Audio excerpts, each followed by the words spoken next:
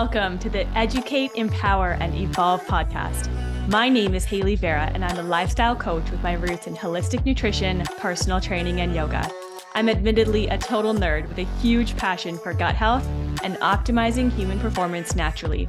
If you feel like you're drowning in the information available to you online, come hang out with me on the E3 podcast every single week and learn simple, effective strategies to help you balance your hormones, increase your energy, heal your guts, and optimize your mindset. I promise to provide you with science-backed knowledge and new perspectives so that you can make empowered decisions for both your health and happiness and evolve into the best version of yourself possible. Thank you for tuning in and lending me your ears. Now let's get into today's episode.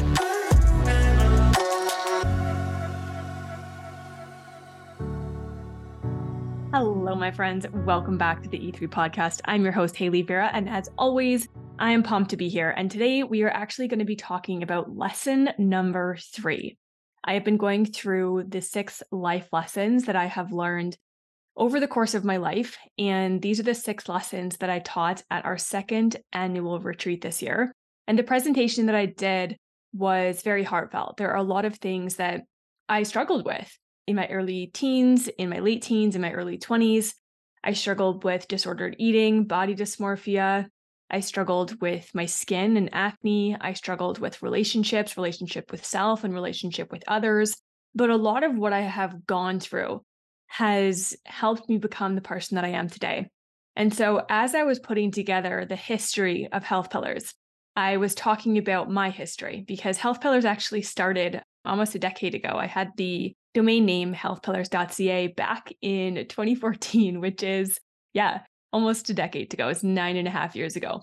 And I had that domain name before I had a business. I started designing this brand in my imagination. And one of my goals was to have retreats one day. I was like, one day I'm going to have a wellness company and I'm going to do retreats. And almost 10 years later, that came true. We did our first retreat last year.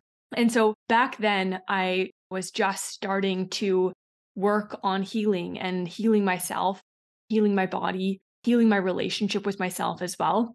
And since then, there has been so many realizations or epiphanies that I've had along the way where I was like, wow, that pain or that struggle or that obstacle was actually something that helped me develop these skills or this knowledge or this mindset or this perception that has helped me to grow and advance and become the person that I am today.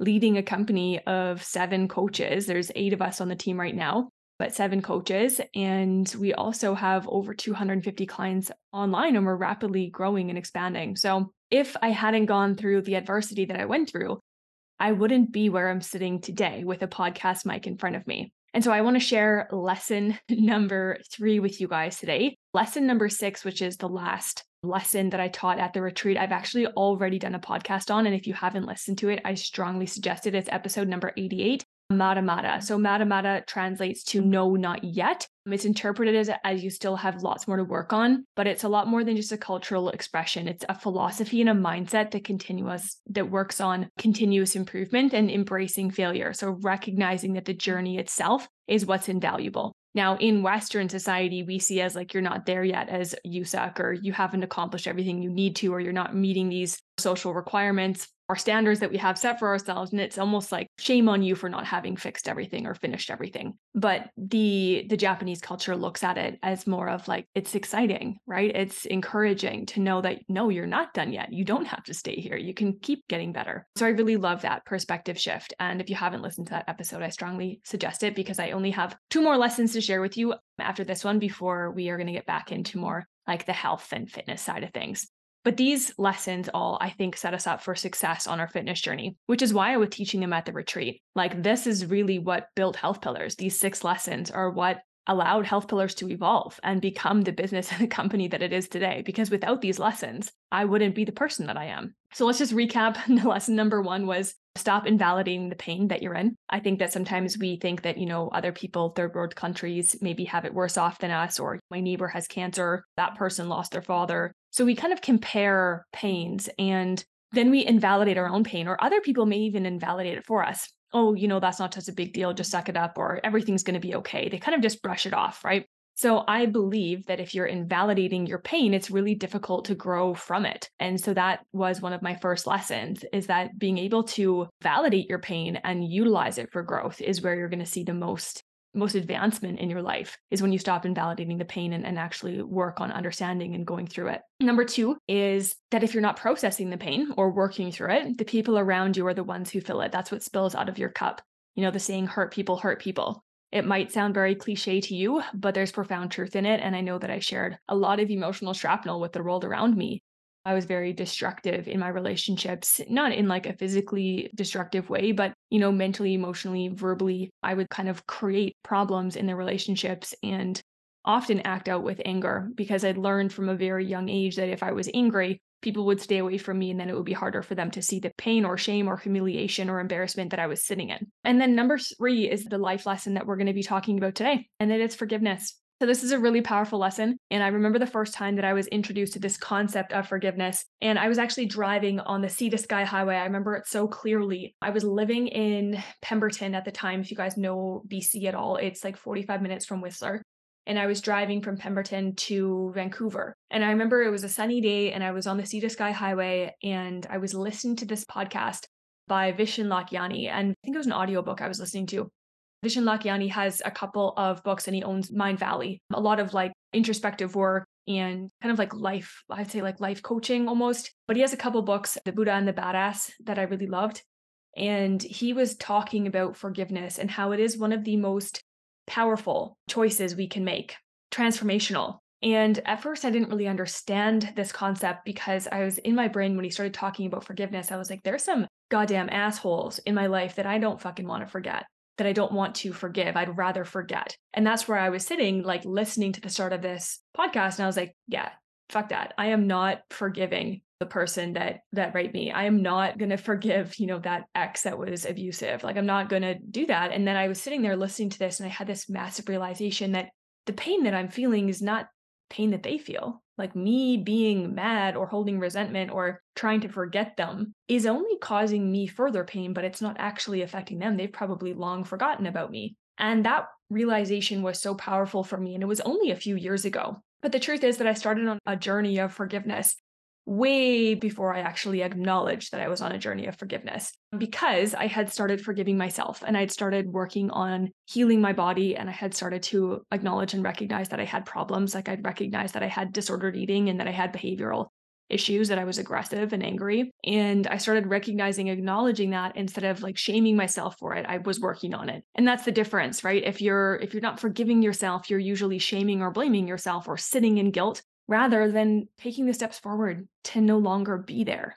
But it requires forgiveness first, because if you don't forgive yourself, you are sitting in shame and blame and guilt and humiliation. Those are the emotions that you're sitting in. And we often try to escape those emotions with destructive or unhealthy behavior, food, alcohol, substance abuse. I'm not going to dive into all the different like addictive behaviors or like dopamine reward system behaviors that we can that we can participate in when we're trying to cover up how we're feeling or avoid our emotions or avoid our pain. But I think it's really important to understand that the only way forward is to actually let go. So that's what I want to talk about today, is like your health actually depends on it.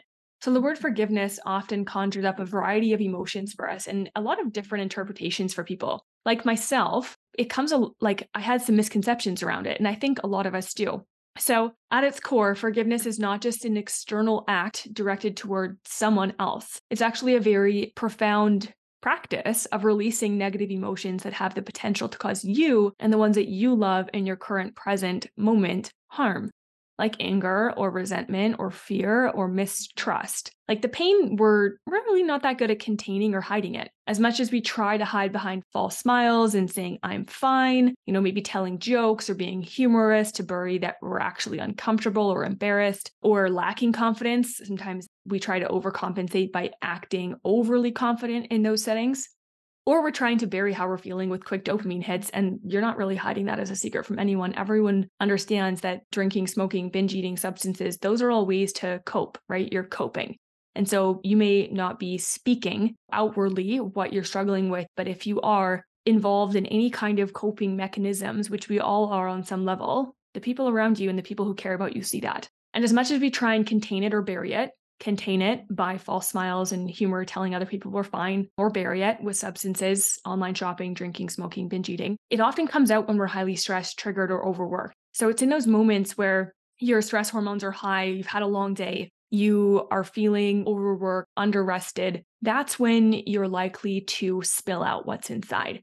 And the people around you get the emotional shrapnel of all of those deeply rooted or deep-seated emotions that you're carrying. And it can be hurtful, harmful, angry words. I know for myself, like feeling like someone doesn't trust me really hurts. And so flipping that around, if I was to not trust my partner, Tyler, and to tell him that I didn't trust him when I was away or that when he was traveling, that would be harmful to our relationship. But I would be basing that mistrust on past relationships and not my current relationship, right?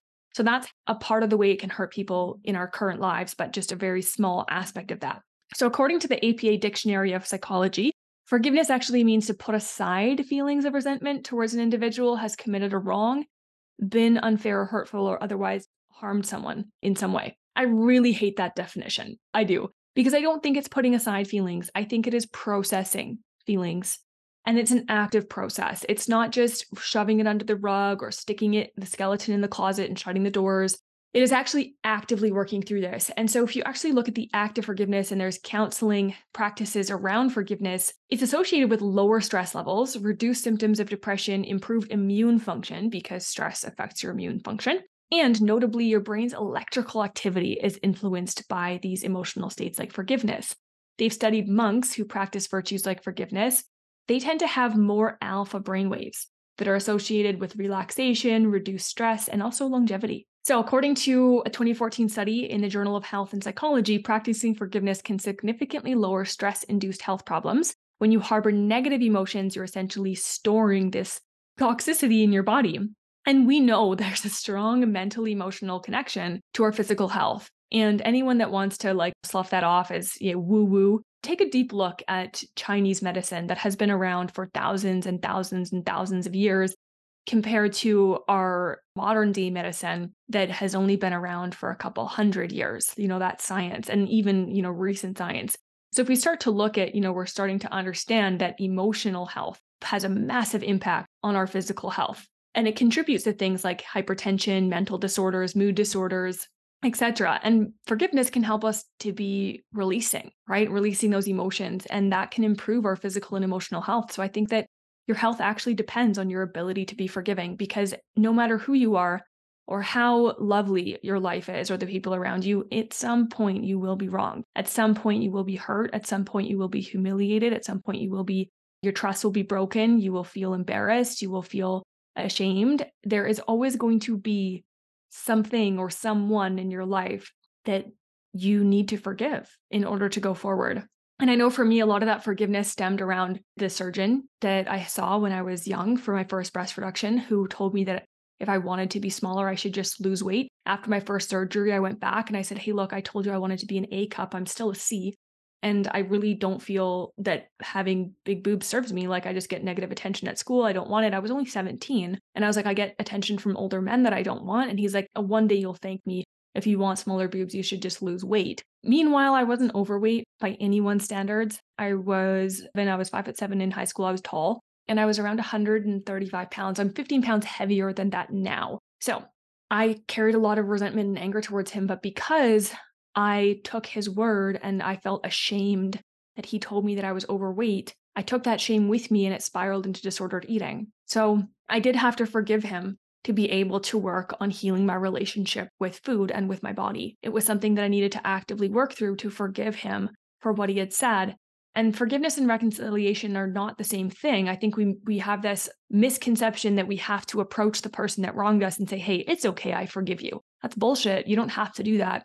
There's actually a coach on my team who's told me a story of her childhood and, having an unhealthy relationship with her mom. And she's like, I'm working on forgiving her, but I'm not ever going to be friends with her. And I was like, that's okay. Like, that's cool. And that's right. I think that that's the direction we need to take forgiveness, is that if you choose not to reconnect with someone or rekindle a relationship, that's your choice. And I think in some cases it's really unhealthy or even dangerous to reestablish a relationship. We don't need to forgive and reconciliate. We can forgive and move forward. We don't need to forgive and drag ourselves, drag the past forward with us. And you know what? The only time I do recommend forgiveness and reconciliation is when you're practicing forgiveness with yourself, because your relationship with self is the most fundamental relationship for your health and happiness. And so you cannot not rekindle that relationship if there's parts of you that you've dissociated from or ignored or swept under the rug. Forgiveness from that sense will require you to reconciliate your whole self and understand that you are imperfect and that's okay. But in that process and that practice of forgiving yourself first, it'll be easier to forgive others, because when we work through that and understand that, yeah, I'm imperfect, wow, other people are too. And so as you start to go through this process of forgiveness, you'll realize that empathy is a really big part of forgiveness. And empathizing with others doesn't mean that you think they were right. It doesn't mean that you think that everything's okay, like butterflies and rainbows. Empathy is not about needing to give them a hug. Empathy is about saying like, hey, I see that person for who they are and the imperfect human being that's in front of me or in my past. And I don't need to continue to feel anger or resentment towards that imperfect person because I'm imperfect too. And so I think unifying yourself with this idea that we all have quote unquote skeletons in our closet and we all feel these emotions helps us to have forgiveness. And, there are aspects of my past where I'm like, it was hard to find empathy for that person or that person that wronged me or, was physically or mentally abusive. But it's a really important part of the process. So let's talk a little bit more about the 4 steps to approach forgiving. This is actually the 4-step approach by Robert Enright. So number 1 is uncovering the anger. The first one is like acknowledging resentment, acknowledging triggers, developing awareness around that and uncovering the emotions that you're feeling, that you're not letting go, that tend to kind of spill out when you get bumped up against something where you're backed into a corner, right? When you're stressed, these emotions tend to come out the most. Is it anger? Is it frustration? Is it sadness? So the suppression of these emotions only prolongs the discomfort for you. So number 2 is making that decision to forgive. It's an actual conscious choice. Like forgiveness is not something that just magically happens. Like you need to actually make a conscious choice to do that without actually needing to approach the person. So I'm choosing to forgive. That's what you need to tell yourself.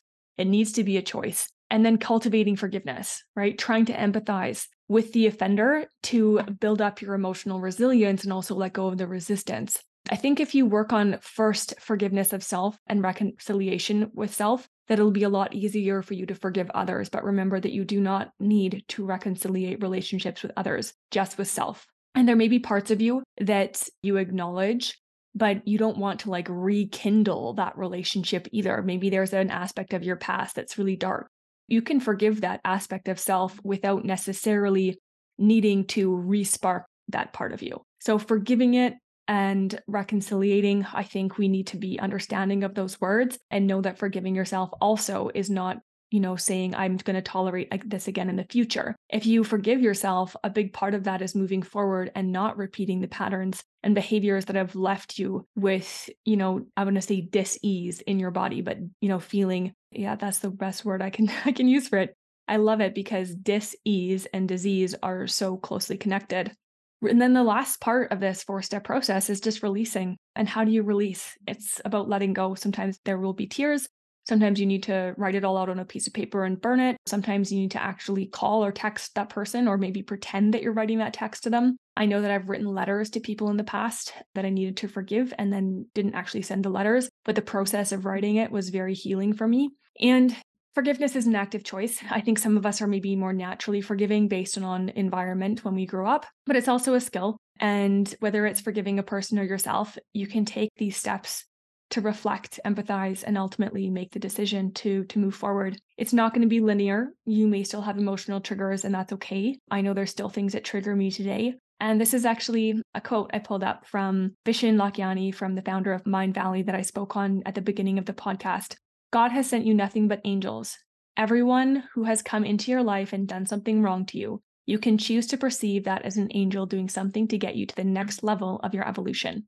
So forgiveness is a profound act that can significantly impact both your physical and mental health. And I think that it's a really important aspect of self to consider. Like, am I forgiving? Is that something I value? Because whether it's forgiving you or someone else, it's about freeing yourself from the prison of those negative emotions that, really, although they may be imprisoning you, they may also be hurting others. So anyways, I hope that this episode was helpful. I'm excited to share the last 2 lessons with you guys, and then we'll get back into nerding out on gut health and hormones and muscle building and all the good things. Peace, love, and personal growth, and we'll catch you on the next episode.